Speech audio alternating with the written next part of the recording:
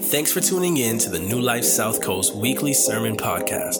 We want you to know that we're excited about our brand new church facility located on 1331 Cove Road in New Bedford, Massachusetts. We offer 3 service times for you to choose from. We have kids classes for all ages so parents can enjoy the service while kids learn about Jesus.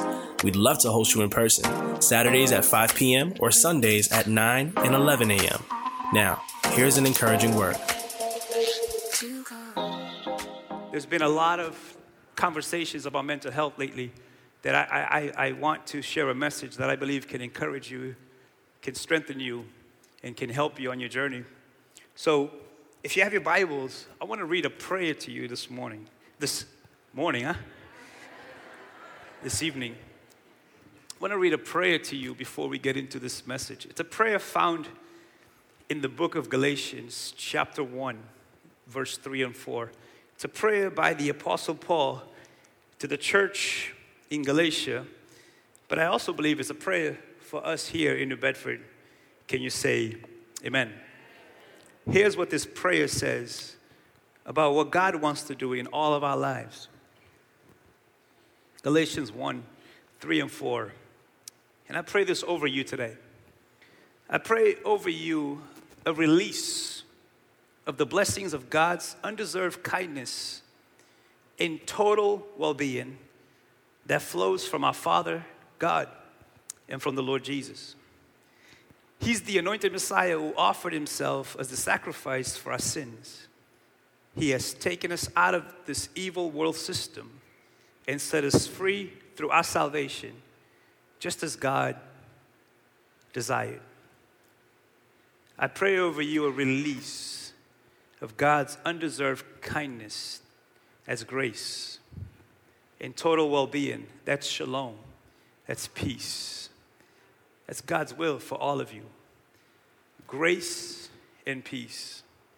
Undeserved kindness and your total well-being. Shalom is a compact word. It means peace, prosperity, healing, strength. That's God's will for you. Can you say amen? So I'm going to title this Total Well-Being. Total Well-Being.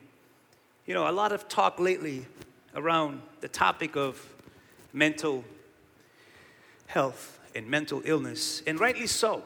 Rightly so. I think it's something that's been long overdue that we zero in on a reality that's been affecting humanity since the beginning. It's not new. It's not a 21st century discovery that humans battle mental illnesses and mental health. This has been around, my friends, since the day of Adam and Eve. If you go back to the beginning of the Bible, you see that the moment that Adam and Eve kind of decided to do their own thing, something happened to humanity since then. Something interesting, and it's a mystery really to really kind of unpack because we don't know exactly how it happens, but it happened that they begin to have distorted perspective in life. They begin to have a different understanding of life the moment that they fell into sin and the fallen nature began part of our human experience. It's been around ever since. And what's interesting is you don't have to be a Christian to see that there is a fallen nature in us. Right? You ever seen a little kid? You don't teach a little kid how to lie, but that sucker will lie. Yeah, you ever been surprised by your own kid? Like, who taught you that? Right? What is it? There's this reaction that a kid knows, I'd rather lie than to get into trouble. Right? And kids will learn how to do that on their own. No one, I don't think a kid sat another kid down and said, hey, let me teach you how to get away with stuff. That comes later. That's like kindergarten and especially junior high. That's when they really get experts at doing that. And all of you guys are not laughing. It looks like you've never been. Were you not in junior high? But here's the reality, my friends, is that all of us are affected by this fallen nature in a unique way. So the struggle we're talking about mental health is the fact that humans, we have a tendency to look down on other people's struggles if it's not our own struggle.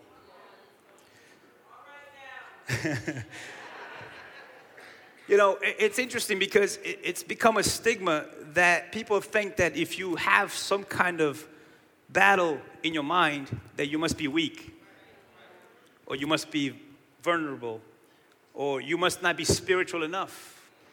It's a very dangerous thing to say to people, you're not praying hard enough, or you don't have enough faith. Because Jesus never said that. Jesus actually encourages your little faith. Jesus says if you have faith as a mustard seed, if I had a mustard seed up here, you wouldn't even see it. The point that Jesus was making is it was never about your faith, it's about who you have faith in. Right? And so it's important that we establish this. I'm going to go very deep right off the bat here, that this battle that we face, we all face it, but depending on your disposition, depending on your personality, depending on your upbringing, depending on your surroundings, depending on your experiences, depending on traumas that you faced, it's all going to manifest itself differently. But we all have it to a certain degree. Now, some have it more severe than others, but all of us have some kind of mental battle that we're facing right now. I think if we were to stop right now and go around this room, we would be surprised by the reality of what's happening in the headquarters of our lives. The headquarters is the mind. That's where life happens. Before you do anything, you first think about it. Right? Before you go through anything, it first goes through the headquarters of your mind. And now, depending on how well your mind has been refined, it depends on how you cycle stuff before you deal with them. Are you tracking so far? I think it's important that we understand this. This is from the beginning. Adam and Eve, the moment that they fell, they felt the need to hide from God. Now, you know that that's mental illness because you can't hide from God. Like the psalmist tells you, where can I go to hide from God? Right? So you know something went wrong when this, I want to call it a virus. Something went wrong in the mind that made them trip up to say, wait, we got to hide. Right? And God plays a wrong with it, and God says, where are you? But here's the thing that a lot of people miss. God was not saying, where are you physically? God was saying, where are you spiritually? Because if you were in your right mind, you would have never asked the question in the first place. Right? And then they had children, and then the children begin to show even deeper disposition of what happens to the mental mind. Like Cain and Abel were brothers, but Cain killed Abel because Cain thought that Abel was being favored by God. But God actually told Cain, why would you do that? I will bless your life just like I bless Abel. But you see how the mind can get twisted. Right? And then from there on, my friends, you can read the Bible and see it throughout. No one is immune to this battlefield of the mind. Everyone struggles with some type of mental battle, including Jesus. Did you know this? Isaiah prophesying about Jesus said he's a man of sorrows. Jesus had moments when he was grieved. Jesus had moments when he was stressed. See, this is why it's important that we don't categorize people according to the battles, because every battle is unique, including the Son of God on earth battling stress and anxiety and worry and even loneliness. So I say all this right off the bat to put us all in the same category here. My friends, we have to be careful with this. There's no such thing as a super Christian. Like there are no Avengers in our midst. Even the Avengers need salvation. So we need to establish this right off the bat. We need to get off the stigma of you're not praying hard enough or you don't have enough faith. No, you are human. And this is part of the human struggle. Now, we don't have to be defined by those things. But you cannot get a breakthrough if you don't first recognize that you have something to break through. We can't live in denial. Right? That's why it's important to talk about these things openly, because the more you talk about something openly, the more you bring down the strength that he has over you. The reason why a lot of people don't get breakthroughs in life is because they live this stuff alone. And the enemy will love to isolate you and make you feel like you're the only one that goes through this stuff. You're the only one that's thinking through stuff. You're the only one that feels this stuff. But the reality is, no, you are just a human being, just like the next person. Just some of us are better at hiding it than others. Some of us are better at masking it than others. Are you tracking so far? So depending on your disposition and the experiences that you've had and the traumas that you've experienced and the lifestyle that you live so far, it's going to manifest itself differently, right? For some people, depression is real. For other people, suicidal thoughts are real. For others, it's this constant anger that looms your life. Like Cain, the Bible says, God says, why are you angry? For some of us, it's loneliness. You could be in the middle of this church service right now and still feel lonely, surrounded by people. You can have 1,500 friends on Facebook and still feel lonely. You can go to a club tonight and still feel lonely. The reason why a lot of people go to clubs is because they feel lonely. If you were to be honest. Right? For some people, it's unhealthy comparisons, always comparing ourselves to somebody else. Some people never feel good enough. Some people could have all the money in the world and the best cars and the best house and still feel like something is missing. Some people, it's codependence. They don't know. See, some people struggle with loneliness. Some people struggle with loneliness, but with codependency. Like they don't know how to be alone because they always relying on somebody to somehow sustain them or to somehow trigger the right things for them to somehow feel connected and to somehow feel happy and to somehow feel alive. Listen, all of us have some of these struggles going on. Some people, it's anxiety. They're always anxious about something. And we can go on and on and on. But the reality is, all of us, and I mean every single human being on the face of the planet, has some kind of mental battle that they go through. And I love the Bible because the Bible is honest about the human journey. One of my favorite things about the Bible is that the Bible doesn't sugarcoat anything. It doesn't hide anything. It's not a fairy tale. It tells you that, yes, we all are going through this stuff. Right? And tonight, I just want to zero in on one man in the Bible just to show you how real this is, but also to show you that there is hope, there is strength, right? There's breakthrough, right? But we have to first admit that we have a problem, right? And that we need this healing to take place. And I want to say this, and I pray you understand this, that if you are saved tonight, right, which means like if you've surrendered your life to Jesus, right, and you've made Jesus the Lord and Savior of your life, right, I believe you are saved, but I believe you are being saved, and I believe that you will be saved. Right? I believe it's a constant thing. Here's the reality, my friends. It's possible to be saved and still live like you're not. It's possible to be saved and still be trapped in your mind. Why? Because salvation happens in a moment. But the journey to see the fullness of what that salvation looks like happens in a lifetime. In a lifetime. Like, you ever heard the saying, it takes about 15 years to be an overnight success? That's salvation. That's why a lot of people, listen, again, tonight, I feel like I'm just going to go there. See, this is why a lot of people don't see fullness of fruit, because they'll come to church, they'll have an experience, but then they don't stick around long enough to see the fruits.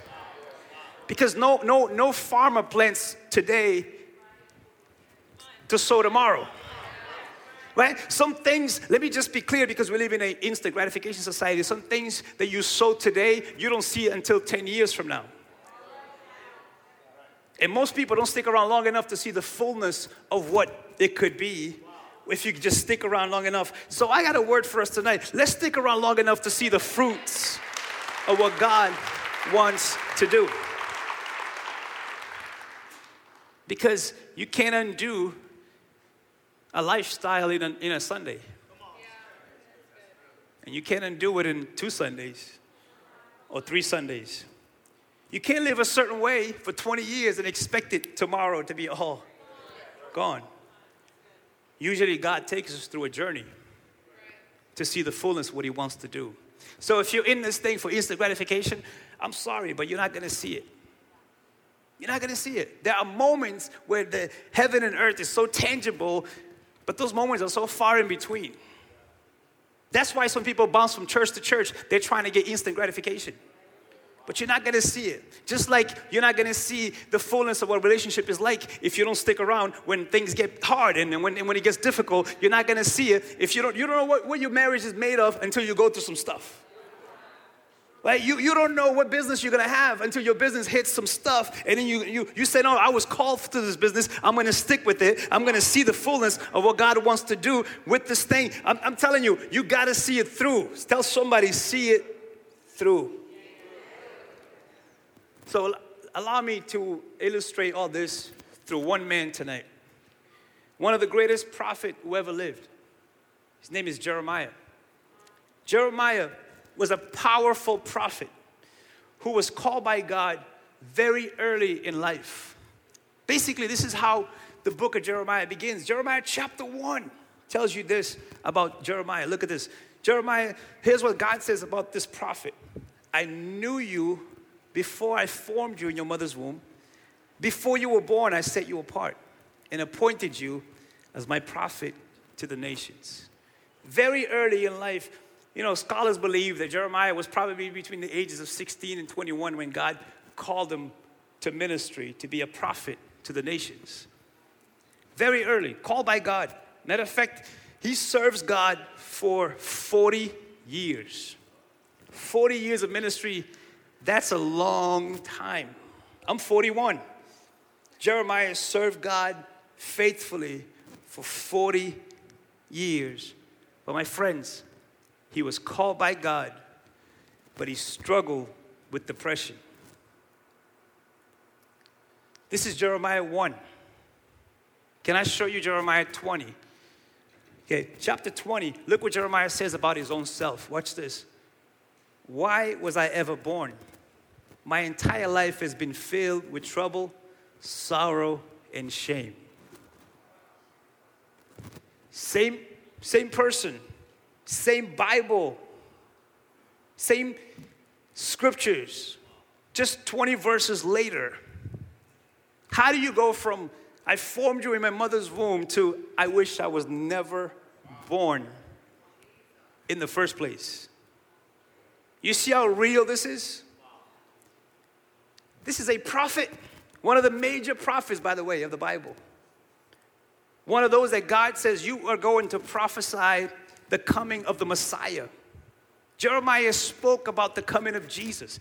God trusted him with this ministry. But in 40 years of ministry, Jeremiah gets to this place several times. If you read his Bible, his book, several times Jeremiah shows you the inward battles and struggles that he had, even though he was called by God from a very young age.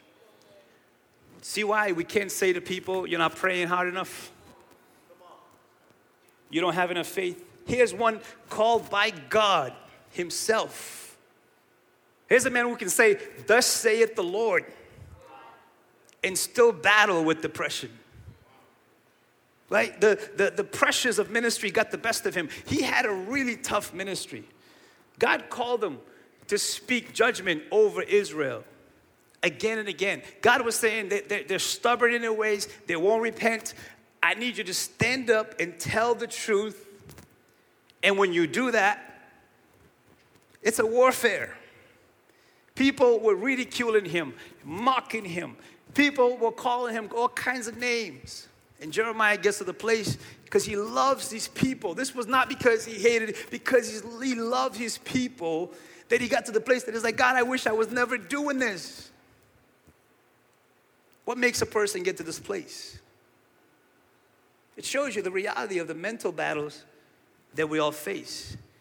My friends, one of the struggles that all of us face when it comes to mental battle is verse 1 and verse 18.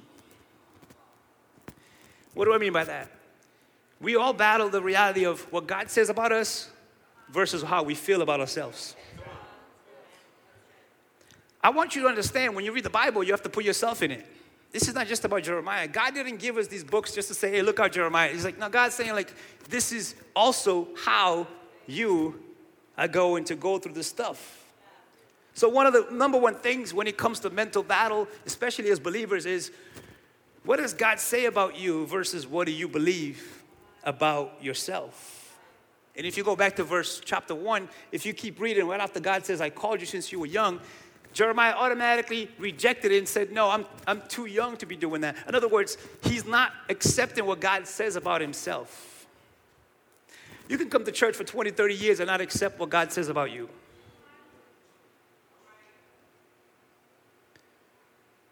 It's a real battle. For some of us, we have a hard time accepting the fact that we are saved by grace and grace alone.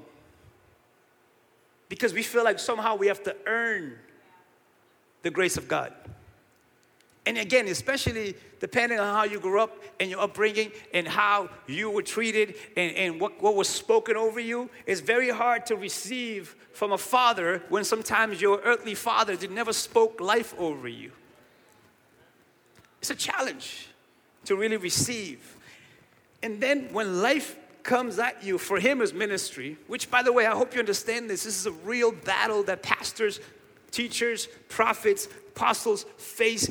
Listen, church leaders are leaving ministries by the hundreds. And a majority of reasons is because of mental battles. So this is very real and raw. This is no sugarcoating. This is no fairy tale. This is a real thing in the church. Sometimes singing, speaking in tongues, but we're depressed. It's real. Ministry crushed his spirit. It broke him. This is just one of the many verses that you see him crushed, grieved, down on the reality that, man, I'm giving my life to this and no one cares. That's real. I know for a fact that this is real from personal experience. It's a real thing to feel this way. Now, Jeremiah voiced this in his heart, but he had a resolve in his spirit. I pray you catch this. Okay? He voiced this in his heart, in his feelings, but he had a resolve in his spirit. This is important. I pray you catch this tonight. Right? That yes, you can feel a certain way, but it doesn't mean you have to accept it and let it become you. You don't have to be a victim. You don't have to be a victim to your circumstance or situation, even when it is in your mind. And this is what I want to get to tonight, right? That this is the reality, but guess what? We don't have to stay there, right? And so tonight, my friends, if we're going to overcome our mental battles, the first thing I want to say to you tonight is there is a difference between reality and expectations. This is where the disconnect is a lot of times, isn't it? Like if we were, again, if we can take down our church masks and have an honest conversation, we would say the majority of a mental battle comes from the fact that there is reality and then there's expectations. What we want versus what we're getting. What we believe for versus what the reality is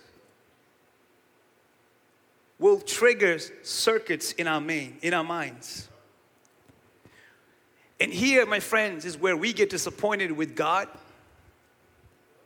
We get disappointed with people. And then we get disappointed with life. I just had a conversation this week. A young man who loves Jesus very much But he feels disappointed that God has not answered his prayers. And he's telling me, what's the point? Why even bother praying? God's not answering my prayer. Because why? There is reality and then there's expectation. My friends, we're all familiar, if you grew up in the church, we're all familiar with Jeremiah 29:11. I know the plans I have for you, declares the Lord. Plans to prosper you, to give you hope in the future. But here is where the rubber meets the road. God says, I have a plan, but you don't know what that plan is. The problem is, we take God's plan and put our expectations in it. He didn't say, hey, I know the plan I have for you, and here's what it is. He says, no, I know the plan. Now the rest is for you to trust me. But the problem is, we say God has a plan, and here's the plan.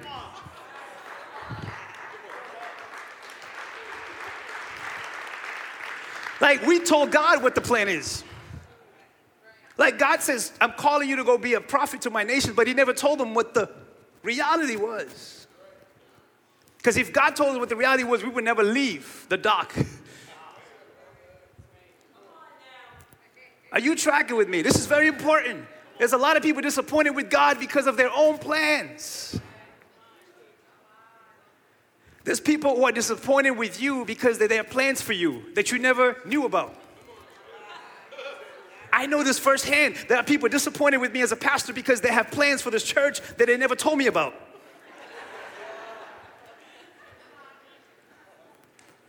Like, this is the reality. And sometimes even in marriages, there are couples who are disappointed with each other because they had a certain expectation versus the reality. And no one never bothered to ask, what's the reality? Because when I read scriptures, one thing that Jesus makes it clear, he says, hey, in this world, you're going to have troubles. But he said, yeah, but I overcome, so will you. But he didn't shy away from the reality. Hey, even your blessings, he says, are going to come with persecution. Are you tracking? Oh, I know this is not what we want to hear. That's why there's a difference between reality and expectation.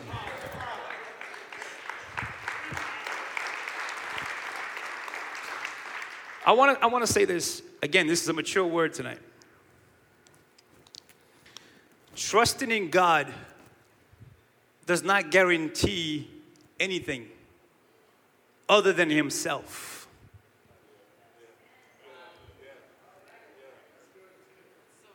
Trusting in God does not guarantee anything other than himself. Paul the apostle, who single-handedly took Christianity to the ends of the earth on his time, the greatest missionary who ever lived. There's Paul and there's Jesus and there's Paul when it comes to Christianity. Paul, people who walk by his shadow and get healed. Paul said he prayed 3 times for something. And we don't know what that is. The scholars have been debating this. Some people believe it's a mental battle. Some people believe it was an actual physical illness. But Paul says, I prayed and God didn't answer the way I wanted him to answer. But here's what Paul says God says to him. And I believe it's what God says to us sometimes. Here's what Paul says, the answer that he got back from God when he prayed about the same thing over and over again. Look, Paul said this. Each time he said, my grace is all you need. My power works best in weakness. So now I am glad to boast about my weaknesses so that the power of Christ can work through me.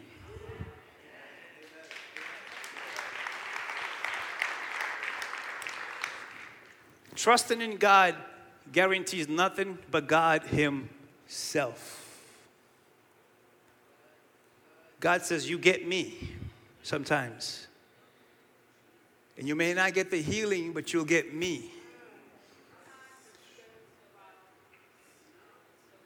You may not get the job, but you'll get me.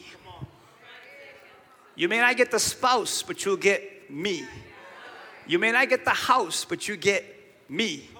You may not get the physical healing, but you'll get me. And my grace is sufficient for you, for my power works best in your weakness. And I want to say this again, a mature word tonight.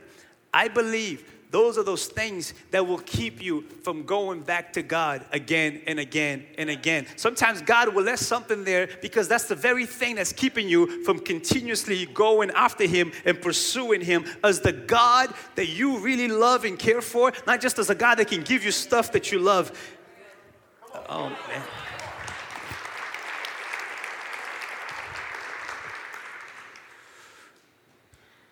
We don't know that Jesus is all we need until Jesus is all we got.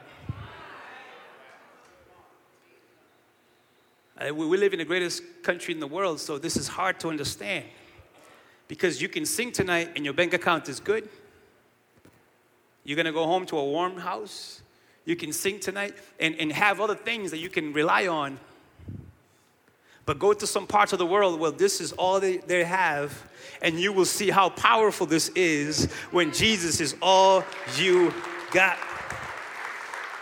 This is why I love about going to mission trip. I was in Belize, in a very poor part of Belize, because people only see the cruises, but they don't see the reality of the country. And I was in a church service like this. It's very small. The church basically was a little house, you know, and the worship was basically one person singing and a young man who walked in late and sat in the drums and began to beat that drums. And we had a worship service for over an hour with just two people leading worship, because you never know what Jesus is all you have until Jesus is all you got. And in the morning, we would get up and they would do breakfast for us. And if you go in this kitchen, they didn't even have salt, but they'll be sing songs to Jesus in the morning. You would think they were in heaven, because you understand that sometimes you have to understand in life, Jesus is all you got and Jesus is all you need. But you don't know that until you get to this place.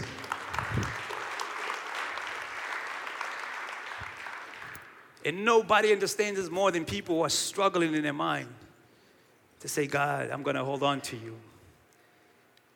This is what Jeremiah teaches us.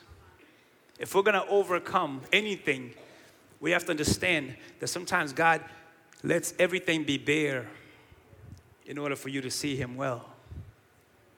It's a very challenging word for us, because we have to be very comfortable in order to worship God. Right?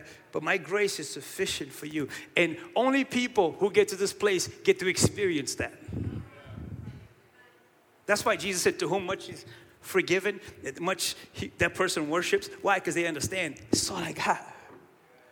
When it's all said and done, this is it. Jeremiah understood this. Despite his depression did not define him, because he knew that God's grace would be sufficient for him. But it doesn't mean you deny the reality of what you're going through. We're not called to be fakers. We're called to be faith people. There's a difference. Right? I don't have to fake it. I can faith it. There's a difference. Right? Now, I want to give us some practical things from Jeremiah's life to show you how you can live this meaningful life. One of the people that I recommend when it comes to mental battle is a woman named Dr. Caroline Leaf. She's a neuroscientist. We actually used her book when we talked about My Mind's Playing Tricks on Me. She has a great podcast about learning to do mental self-care, because you have to understand that your mind needs self-care, right? And she says this. She says, listen, if you're going to overcome, and if you're going to be able to have a meaningful life, even with your battles in the mind, you have to understand this. And she said this. I love this quote. Look what she said. She said, true mental self-care is not chocolate cake and spa days. It's making choices each day that creates a life that you don't need to regularly escape from. That's powerful. Because usually what do we do when we are in a mental warfare? We want some kind of escape. We don't want to deal with it. We don't want to face it. My friends, denial does not mean it went away. Depending on your personality, we all try to escape differently. Some people drink to escape. Some people get high to escape. Some people watch Netflix to escape. Like the moment a show is over, you start another one. But the reality is, it's not going to go away. Right? It doesn't matter how many times you try to escape, you have to face it. And you have to deal with it. Right? Fill in the blanks where it is for you. Now, nothing wrong with chocolate cake. I don't want you to leave church and be like, yo, I like chocolate cake. Nothing wrong with spas. Someone say hello. Like, come on. What he's saying is, they're not enough. They're not enough. You have choices to make each day if you want to live a life that you don't want to regularly escape from. You ever talk to people every other day, they're like, I can't wait to get out of this thing. Right? You've heard me say this many times. People are like, I can't wait to leave New Bedford. I'm like, yeah, well, where are you going to go to get away from you, though? Because no matter where you go, you are right there. It's like when people church hop. It's like no matter where you go, you're bringing you with you. You're going to get to heaven and not even like heaven.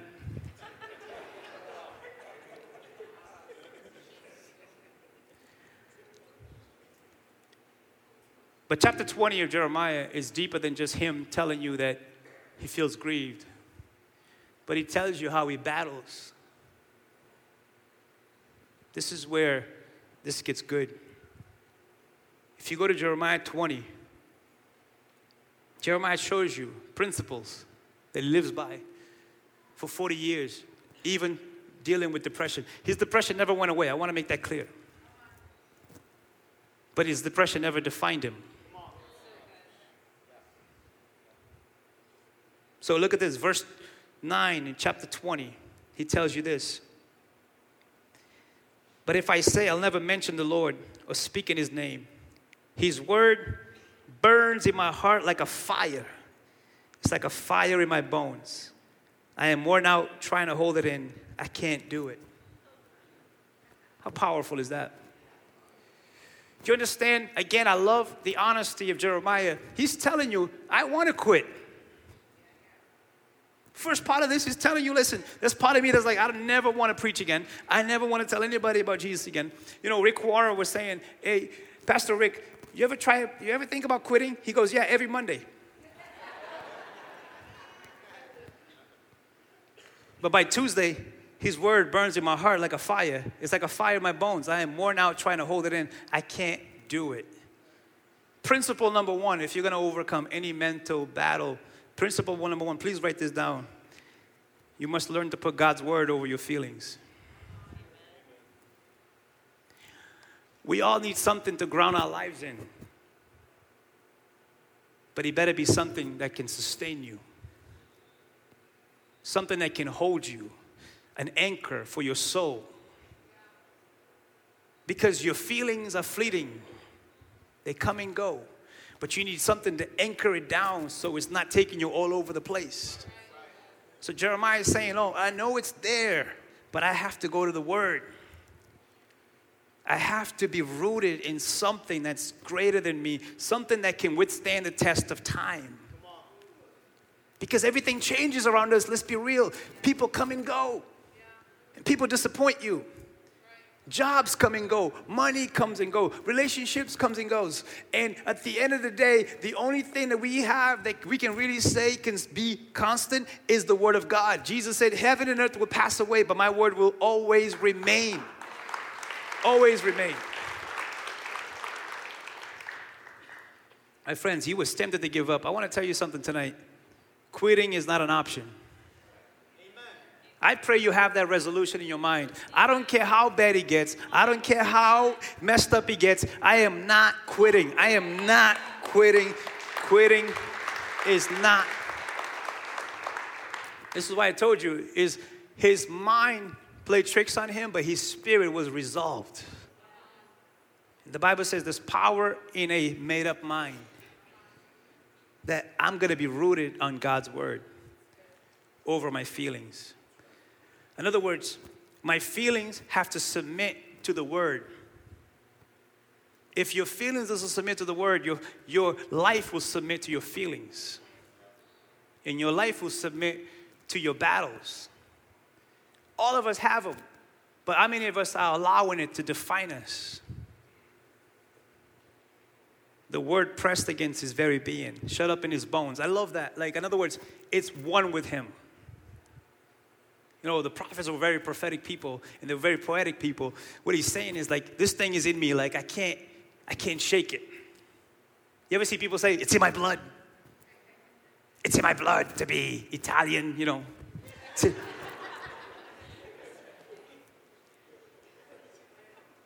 So think about that as a believer. It's in my blood to have the word in me, rooted me, grounded me, making me, shaping me, empowering me. It's in me.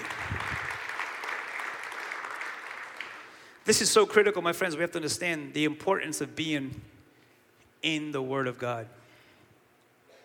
Right now, as I speak, we're being grounded in the Word if you are paying attention. Because Jesus said it's about those who have an ear to ear in the Spirit. It's not just you showed up physically, it's are you receiving in the Spirit. Right? It's important to be rooted and grounded in God's Word because your feelings are going to be all over the place, but you need something to ground yourself in. Are you tracking? So can I tell you something, my friends? This is so critical. If you're going to overcome, we must learn to unplug from the things of the world. Because too many of us are fighting, but then we're adding fuel to the fire by opening doors to the things of the world. Can I tell you one of the reasons why, this is not even me saying, I've been doing research, this is the world saying this. One of the reasons they're saying, the reason why this mental health thing is like skyrocketed, they said one of the main reasons, social media. This is not me saying, these are doctors, psychiatrists talking about this. They're saying it has heightened the battles because why? We don't know how to shut down anymore. We don't know how to go into our corners anymore and seek God anymore. Why? Because we're always being bombarded by something. Now remember, we love social media here, but the problem is social media can be a tool for good or it can be a tool that will just keep drifting you back. Everything comes down to how we use it and not let it use you. You know, everybody that has some kind of addiction always tells you, I can stop anytime I want. You ever heard people say that? Oh, I don't drinking problem. I can stop anytime I want. I don't have a social media problem. I can stop anytime I want. Anytime I want. Right? Again, I don't want to demonize anything. What I'm saying is, if we are not careful, we end up being used instead of a tool being useful. So it's important, my friends, that, listen, this is where it's so critical. This is where maturity comes in. You have to be aware of what triggers you. If you're not aware of what triggers you, then you will always keep doing the same things and expect different results. You have to know that the moment you go on to something, it's just something is not sitting right with you. Pay attention. Maybe the Spirit of God is trying to tell you, don't open that door. That door is the reason why you keep being anxious and you keep being worried and you keep being frustrated. About 6 or 8 months ago, I decided to leave Facebook for good. Like I deactivated it. You know? And again, I'm not against social media, okay? But this week I told one of our staff members, hey, show me our church Facebook, because it's been a long time. I want to know what's going on. And he started to show me and started to scroll. And I'm like, the more he scrolled, the more I felt like, And I said, man, I'm glad I'm not on this thing. Does that mean you? No. What I'm saying is pay attention. Pay attention to what's, sometimes, let's be real. Sometimes it's not Facebook. Sometimes it's a person. Like sometimes it's a person you keep hanging out with and your spirit keeps giving you all kinds of, your spirit is like a baseball coach. And you're like, huh?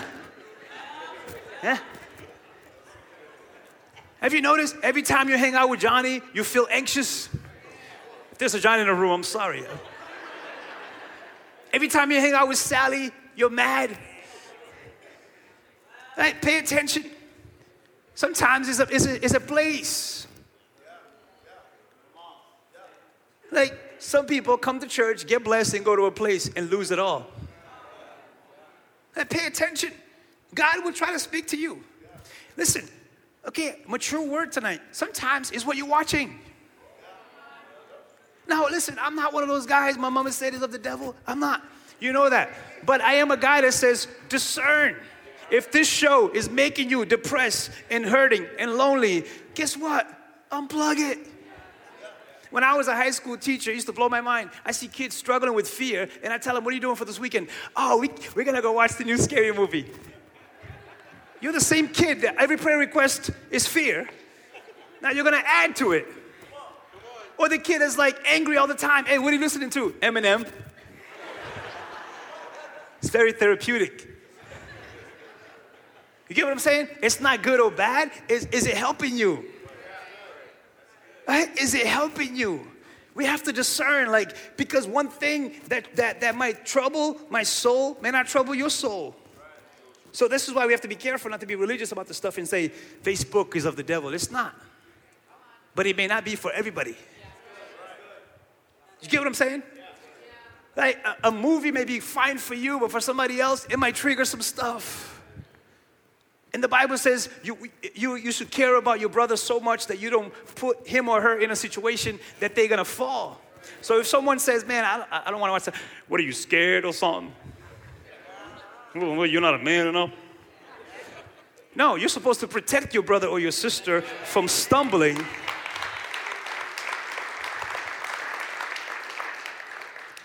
Unplug, my friends, from the things of the world. Listen, I'm going long. I got a lot more. You guys, are you egging me on or are you just pretending? Because that's what happens when I don't preach for a week. I come back. Look at verse 10. Look at verse 10. Look at verse 10. Look at what he says. I have heard the many rumors about me. They call me the man who lives in terror. They threaten. If you say anything, we will report it. Even my old friends are watching me, waiting for a fatal slip. See what he's dealing with? Second principle is perception is not reality. Perception is not reality. We all have rumors going on in our minds right now. Some of you came into this place, someone looked at you, they daydreaming, you already got rumors in your mind that they don't like you. Isn't that amazing how it goes? I used to always ask my students this, what was your perception of me day one and what was your perception of me at the end of the year? It was always different. Because you walk in a room and you look at the guy and you've done it, you walk into this church, you had your judgment. Just talking to a homeless man outside, he goes, first time I came, I walked in, I was like, oh. They got the TV, and then he goes, by the time I was done, I was like, oh my God, these people loved me, cared for me, even though I came in here with a certain perception, but the reality was different. The reality is never the perception. You know how many people we judge in our minds without even knowing them? You know how many people on Facebook, we say something about me that I'm like, I've never met you. You decided who I am based on little clips that you see of me. You see why Jeremiah was going through stuff? Because people pass judgment without even getting to know you. Now, you can't help that. It's up to you what you do with it. You have to even doubt your own doubts. Like, there's a voice that runs in your mind that says, man, you never get it right. You got to doubt that voice. Sometimes you got to tell that voice, like, wait, I never got it right ever. Ever in my life, I've never got anything right. We know it's not true, but we buy into perception instead of reality. Listen, I'm going to go as far as saying this. Listen, don't believe every thought, but also don't believe every voice. Not everybody that speaks over your life should have weight over your life.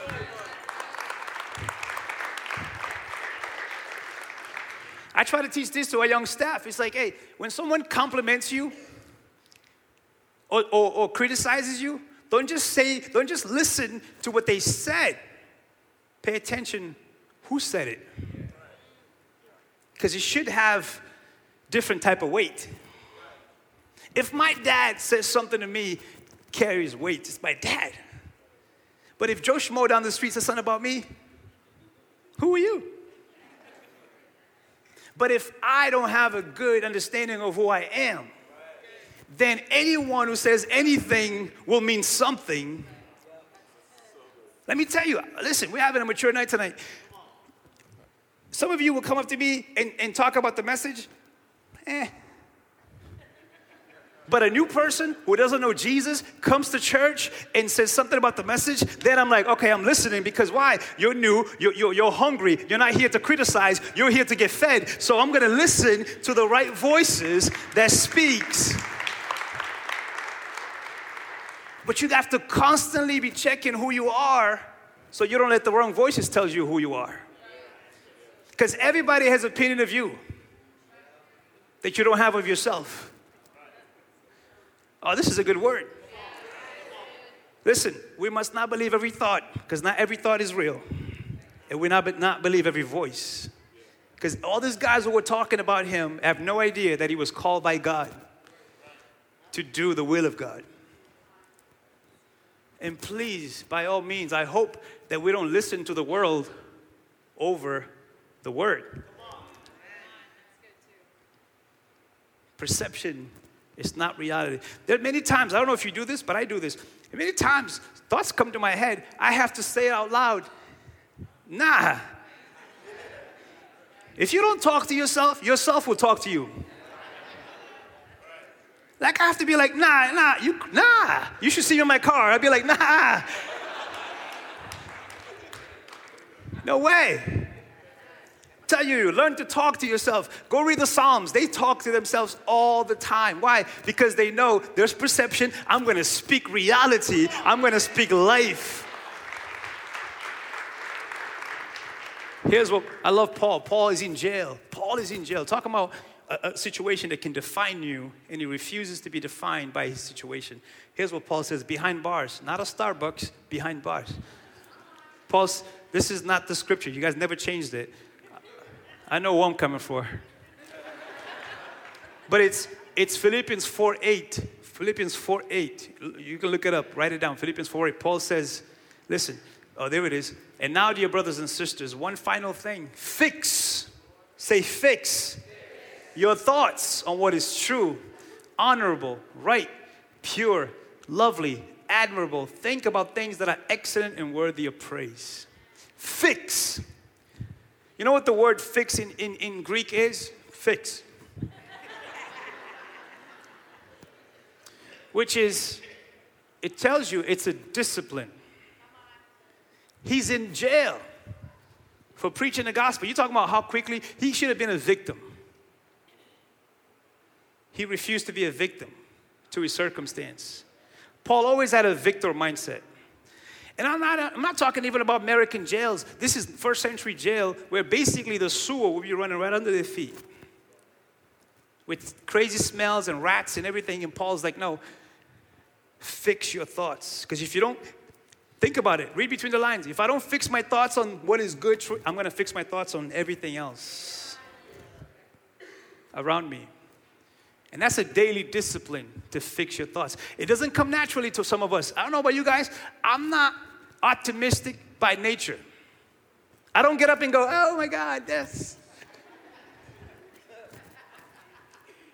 I literally have to apprehend my thoughts and begin to fix my mind, begin to fix my heart. Like, I have to start my day with prayer. If I don't start my day with prayer, someone, somewhere is going to be praying for me. Like, I have to pray and I have to get in the Word. That's the first thing I do every single day, because I know my mind will go somewhere else if I don't give it something to focus on. The problem is, a lot of us will start our day and let our minds just go. No, it's like you have to position yourself to have a great day on purpose. Can you say amen? I got to run. This is, oh, wow. Look at verse 11. But the Lord stands beside me like a great warrior. Before him, my persecutors will stumble. They cannot defeat me. I love that. They cannot defeat me.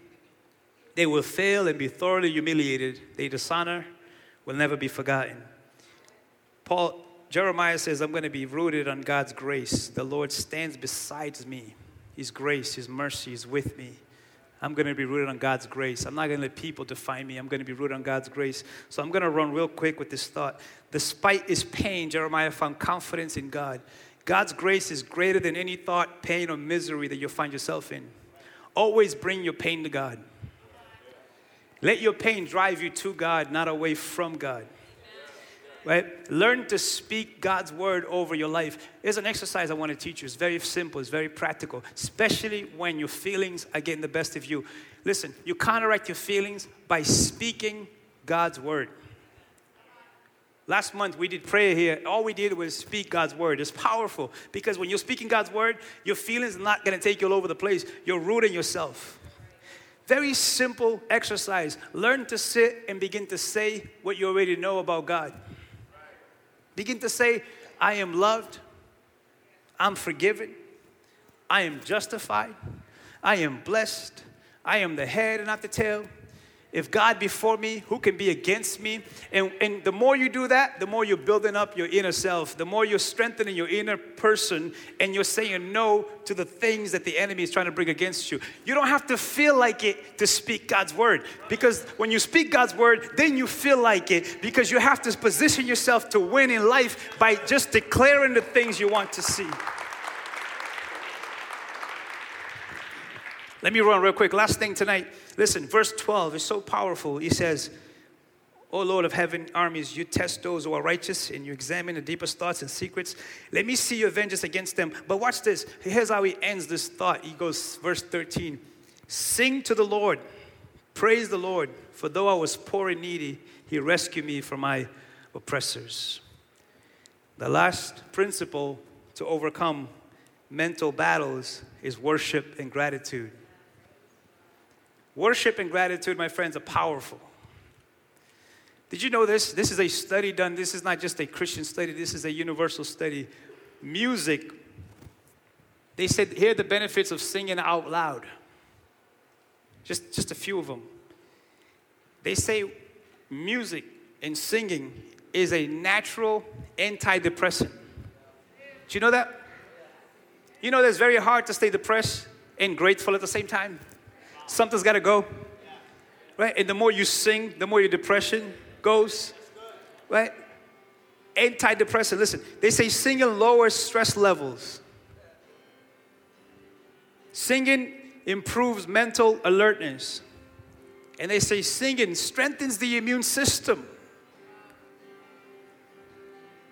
So why do we worship every single week? Because there's power in the music. It's not just cool songs. It's not just, oh, look, that's fun. No, it's what you're doing is it's a mental and spiritual discipline to take your thoughts and your feelings away from you and put them on God, who is your creator, who is your savior, who is capable. And the more you do that, what you're doing is you're doing a transfer. You are giving God all of your weaknesses and everything that's going on, and God's giving you all of His strength and all of His power. God is making sure, like, I'm not going to let you leave here the same play. Like, listen, it's a beautiful exchange that happens in worship. Like worship, not just singing, but worship. When you bring in your entire being into God, why we tell you to raise your hand? It's not because there's something magical about it. It's that you're opening your entire being to receive the presence of God, the goodness of God, the healing of God, the grace of God. The majestic understanding of who God is happens when you worship. The Bible says that God inhabits the praise of His people. When you're worshiping, God's like, I'm right there in the midst, and I'm not going to leave you the same when you're worshiping. So don't let Thanksgiving be a feast. Let Thanksgiving be a spiritual discipline. Like, learn to worship not just with singing, but worship with your heart. Sometimes, I don't know about you guys, the best times of worship is when no one's singing. It's when I am singing from my spirit, when I am singing for my soul. Like, that's why sometimes to me, it's detrimental in church to just have lyrics and not to have the heart. Because you could be saying the songs, but your heart is far. But when you bring your heart and your lyrics and your entire being into it, now it's a worship service. Why? Because God is in the middle of your worship. Come on, I got to end. Would you stand with me tonight? Worship it, and gratitudes are weapons. Thanksgiving is a discipline. Try to start every day without leaving your house without saying thank you for practical things. Hey, you woke up today. Someone didn't. Thank you, Lord. There's a roof over my head. Thank you, Lord. Like, learn to just count your blessings and see what does that do to your inner being. It brings the right presence into you. That's why being grumpy is so detrimental to your soul. Because basically what you're saying to yourself is, we are locked in here and we ain't going nowhere. And you hold the key. Gratitude says, no, we're unlocking this thing because we're blessed, we're grateful, we're here, we're alive, and we're going to take advantage of every moment that we have together. We hope this talk has encouraged and challenged you. If it was helpful, share with a friend. And for more information, visit our website at newlifesouthcoast.com. Until next time, have a blessed week.